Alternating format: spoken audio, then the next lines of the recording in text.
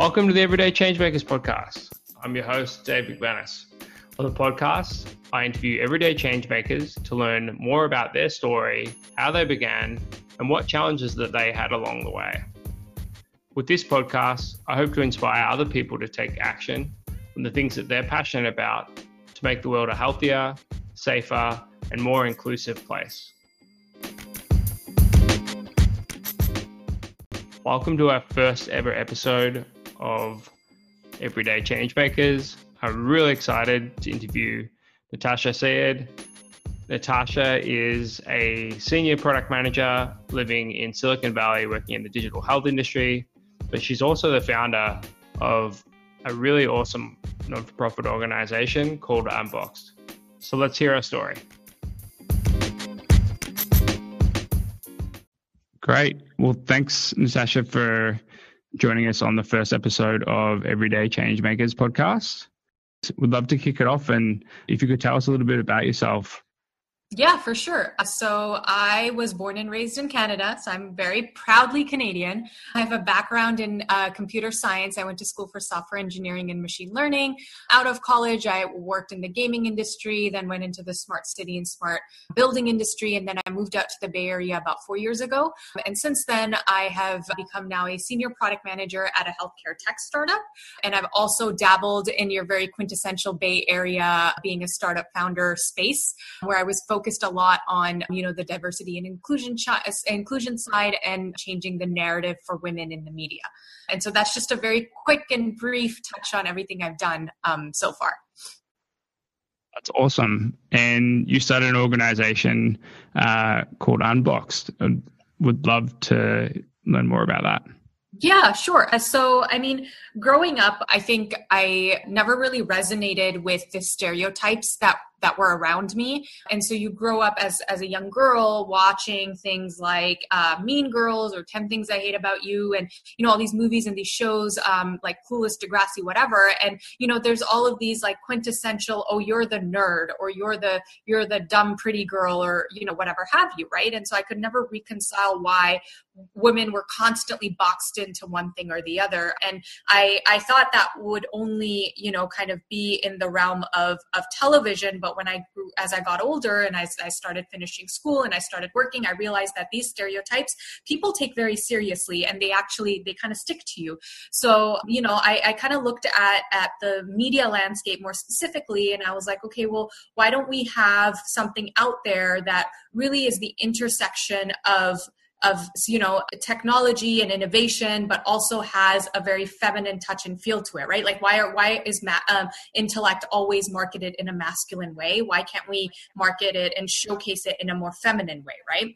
And so that is sort of what started, what was eventually led to Unboxed. And the idea was ultimately to change the narrative of women in the media, to stop creating these boxes that girls try to fit themselves up into, and then they grow up and women try and continue to fit into these boxes, right? And so the idea was to just tell stories of women that are in STEM fields, that are innovators in whatever, space or vertical that they're in, but that showcase them in a very different light. And so we would do very high-end fashion editorial photo shoots with them. We would do just documentaries about them, and we had a very specific style that we used. And so the idea was to create this Vogue-like platform, but for STEM and for innovators, essentially. And so that is what Unboxed was trying to do, and that is why it started. That's amazing. And I'm assuming that's the first startup that you've done? Actually, no. So before it was Unboxed, it was actually called Humans of STEM.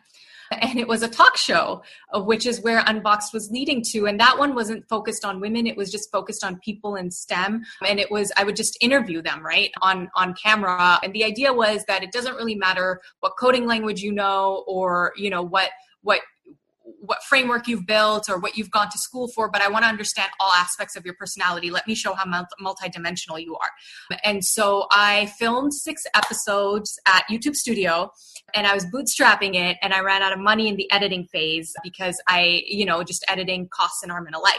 And so I had to shut that down. And it wasn't around for very long. I think it was only around for like 8 months. And then that eventually translated into Unboxed. And I was like, okay, well, photos are much cheaper than video. And so let me try and change the narrative with photos. And then I can dabble into the video space again.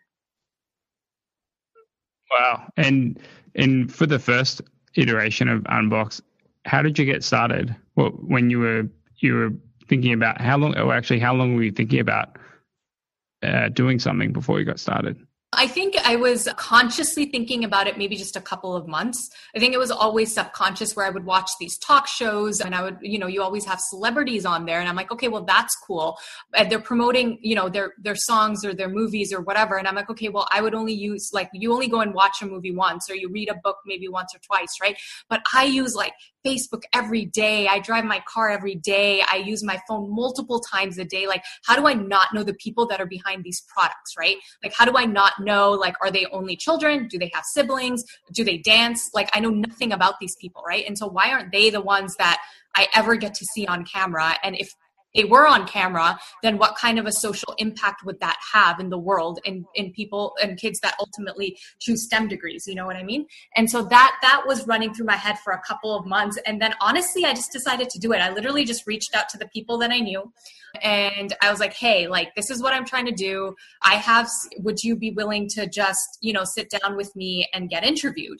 And I had a bunch of people say yes to me. Then I had, some people that I knew that worked at YouTube, that worked at Google, that were able to help me with getting that studio space there. And I never done this before, by the way. And so I had no experience in media. I have no experience in production. I have no experience in anything, but I like to tell stories. And so I would sit down. So I sat down with everyone that I wanted to interview and I kind of went through their life story. It was really cool. There were a lot of immigrants. There was a refugee. There's just these interesting stories behind people that were building these world-changing products, and I sat there and I listened to their whole story and I created this narrative of okay, this is kind of overall how the conversation is going to flow, and put them in front of a camera, figured out the whole hair and makeup thing. And I just went and did it. There's not much more to it than just the fact that I just went and I scheduled time and I just did it. Awesome. And how are you feeling in those early stages? There's a lot of imposter syndrome. There's a lot of even reaching out to people. I was very embarrassed because I'm is this even a good idea? People are going to think I'm stupid.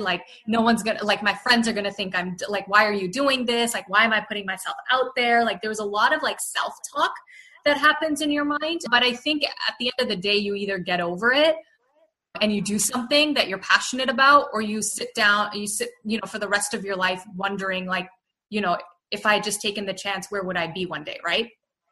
And so basically that's sort of what was going through my head. And it was just taking almost a leap of faith and not letting that self-talk get to me.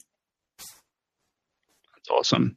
And what were some of the challenges that you encountered, or potentially some interesting, unexpected things that happened along the way? Not knowing anything about media and trying to start a media company, I think is very interesting. I think people don't appreciate the amount of time it takes to create content, and being able to create mass volumes of it in short amounts of time is a feat in and of itself. People don't appreciate the amount of time that actually goes into editing, I think, and the cost behind it. There were certain situations where I was costed almost $10,000 for 1 minute of editing. And I could have never conceived that this is sort of the numbers that I would be looking at. I think not ever have been behind a camera before was very interesting, in that everything, you need to be overly energetic in order to just seem okay and normal in front of a camera, which I thought was super interesting. There was this one time where I was actually doing a photo shoot. So what I would do is I would actually, in order to save money, I would batch create content, right? And so if I'm renting a studio for a day, I'm trying to get out 4 months of photo shoots, or a ton of video at the same time, because I'm paying for the studio space, right? I'm not going to pay multiple times, right? And so it's a very, it's a logistical nightmare because you have hair and makeup, and then you have all of these people coming in and out, because you also don't want people to spend like 8 hours of their day or 6 hours of their day, just sitting there doing nothing. And then you have food coming in and out, and then you have everyone that's like recording and doing video and all of these other things, right? So this one day where it was actually, I was working on Unboxed at the time, and I had this studio for 8 hours, and we were maybe like 6 hours into it, and we had taken photos for like 4 different seasons. So the first form Unboxed took was actually an online magazine, and so there was a front cover and everything, and so I did like a spring cover and a summer cover and all that other stuff, right? 6 hours into it, we're looking through all of the photos and trying to see if we have all the shots, and all the pictures just disappear. Like they literally are gone, from the laptop. And I'm like, is it in the card? Like, it's not in the SD card. It's not in the laptop. It's not in the trash. Literally, they were nowhere to be found, Dave. Nowhere. They just went into thin air. And basically we had 2 hours to recreate 6 hours worth of content in that time frame. And I remember at the time, you don't even have the capacity to be frustrated or mad. You just automatically go into like solution mode. You're just like, okay, this happened. And now like, these are all the things I need to do in order to like fix however, or salvage whatever I can salvage. And so I will never forget these moments and everything that I've learned. For sure. And would you say that you learned pretty quickly, whether you're passionate about something or not during those times? Oh yeah. I mean, I don't think it matters, because I don't know, like I didn't grow up being passionate about like camera angles or studio lighting and all that other stuff, right? But either you have a bunch of money and you can hire people to do it, or you learn to do it yourself. And at the time, you're not even thinking about like, oh, is this boring? Is this interesting, right? You're just like, this needs to get done, because the overarching goal is that I want to change the narrative of women in the media. I need to put more diverse women of color, women of different professional backgrounds on the media landscape in some way, shape, or form and tell their stories, right? And so that is what I'm doing. Now, if that means I need to learn how to film because of it, if I need to learn sound because of it, if I need to learn lighting or makeup or whatever it is I need to learn, I will learn to get to that goal. So yeah. What would you say are the biggest learnings for you from your journey with Unboxed? I think for me, so 2 of them. Number one is that the one thing that anybody that's listening to this, the one thing that you can take out of any sort of educational foundation you're trying to build for yourself or any job that you're in, is that you need to learn how to learn. And that is the one thing that will take you throughout life. If you can just learn how to learn, and you can take that, you can translate that skill set to anything that you want to do. And that's how I can get from something like engineering to being the founder of a media company to being a product manager, because I've just learned the art of learning. So that's the one thing. And the second thing is that, you really cannot let people's opinions of what you are doing or who you are dictate your life. And so what's interesting is when I launched Unboxed, I thought that, there would be a lot of people, like there would be a lot of applause, like people would love it and it would be great and all that. And there was a lot of positive feedback, but I actually got a lot of hate mail, which was very interesting and which was very, very unexpected. And all of it came from women.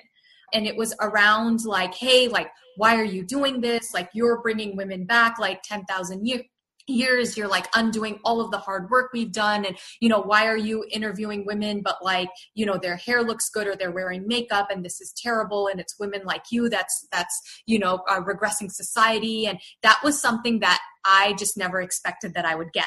That was a total curveball. And so that was very interesting. And, that made me think, if there was like a GQ for like men in STEM, would they get the same kind of reaction? I don't think so. Right. And so had I like really taken that to heart, I would have never pushed forward from like the very first iteration of what I had built on Unboxed and gotten to what it became. And so that was, the other big piece of learning throughout this journey. That's awesome.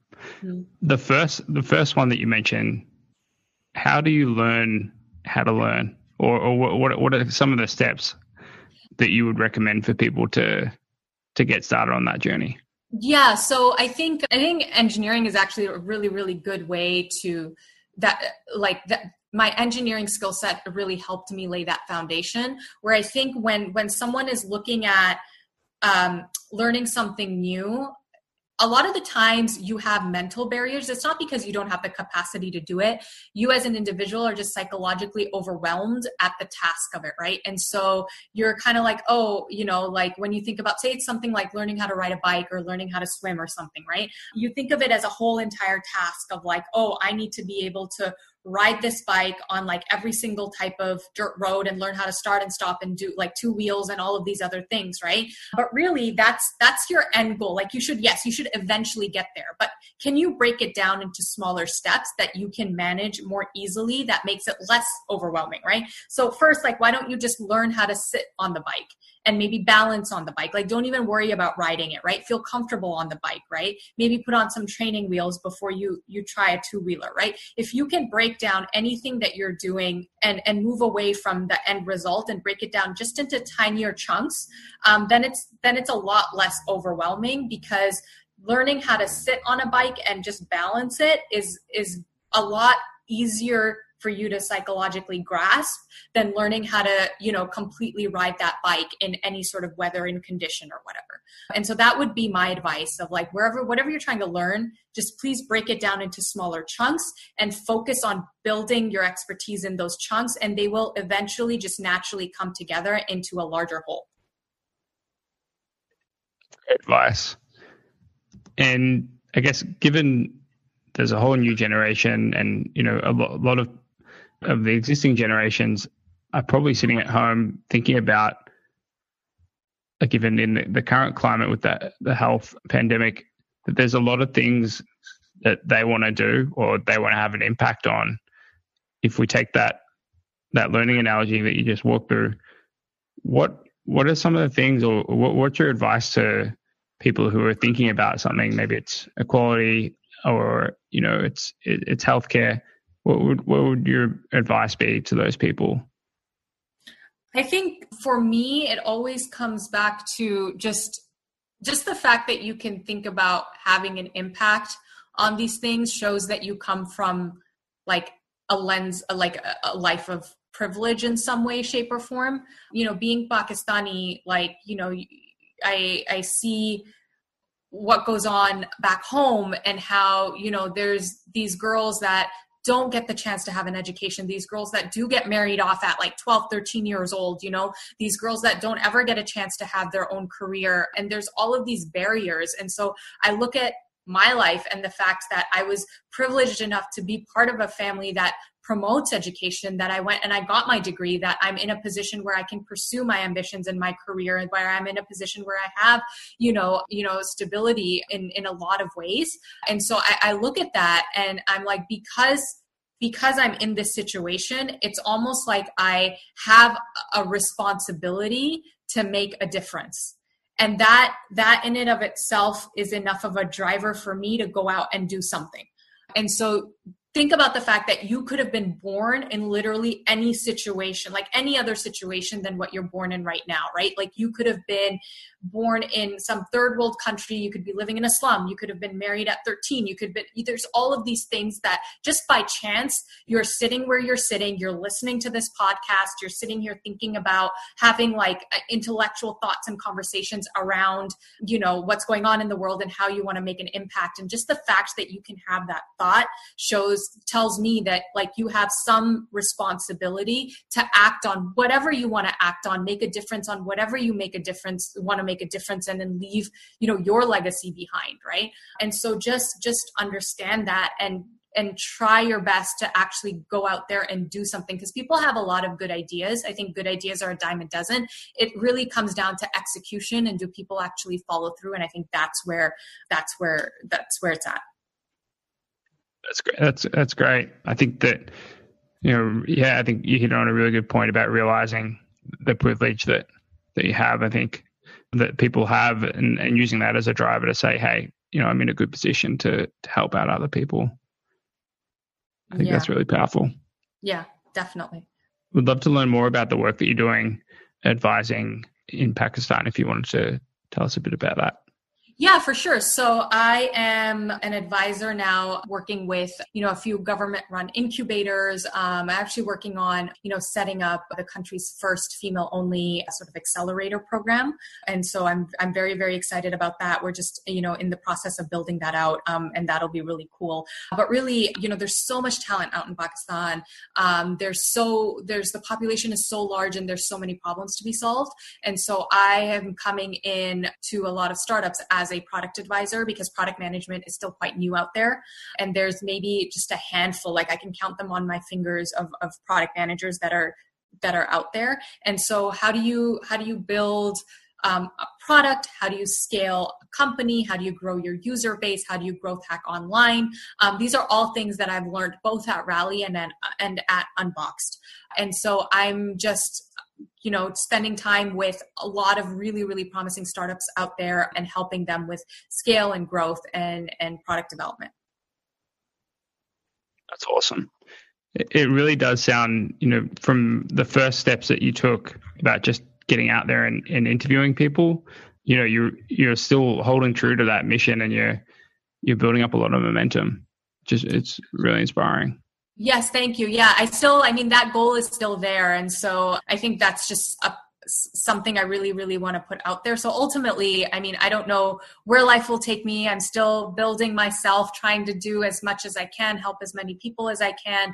And, hopefully one day I will get to have that talk show where I can bring on the innovators of the world and put their stories out there. That's something I've always been super passionate about, and that's something that I'm still working towards. And if our listeners wanted to get in touch with you, do you have Twitter, or is there a good place to... So LinkedIn is great. I'm also, I have Instagram. I'm more heavy on Instagram than I am on Twitter. And so a lot of people will just DM me questions there, or that's where I keep people posted on the talks that I'm giving to different incubators everywhere. And so that would be the best place to contact me. And I can give you those details if you want to post that somewhere. Sounds awesome. Well, thank you so much, Natasha. It's been great to learn more about the work that you're doing and inspiring other people. No, thank you, David. It was great chatting with you, and thank you for having me on. Thanks so much.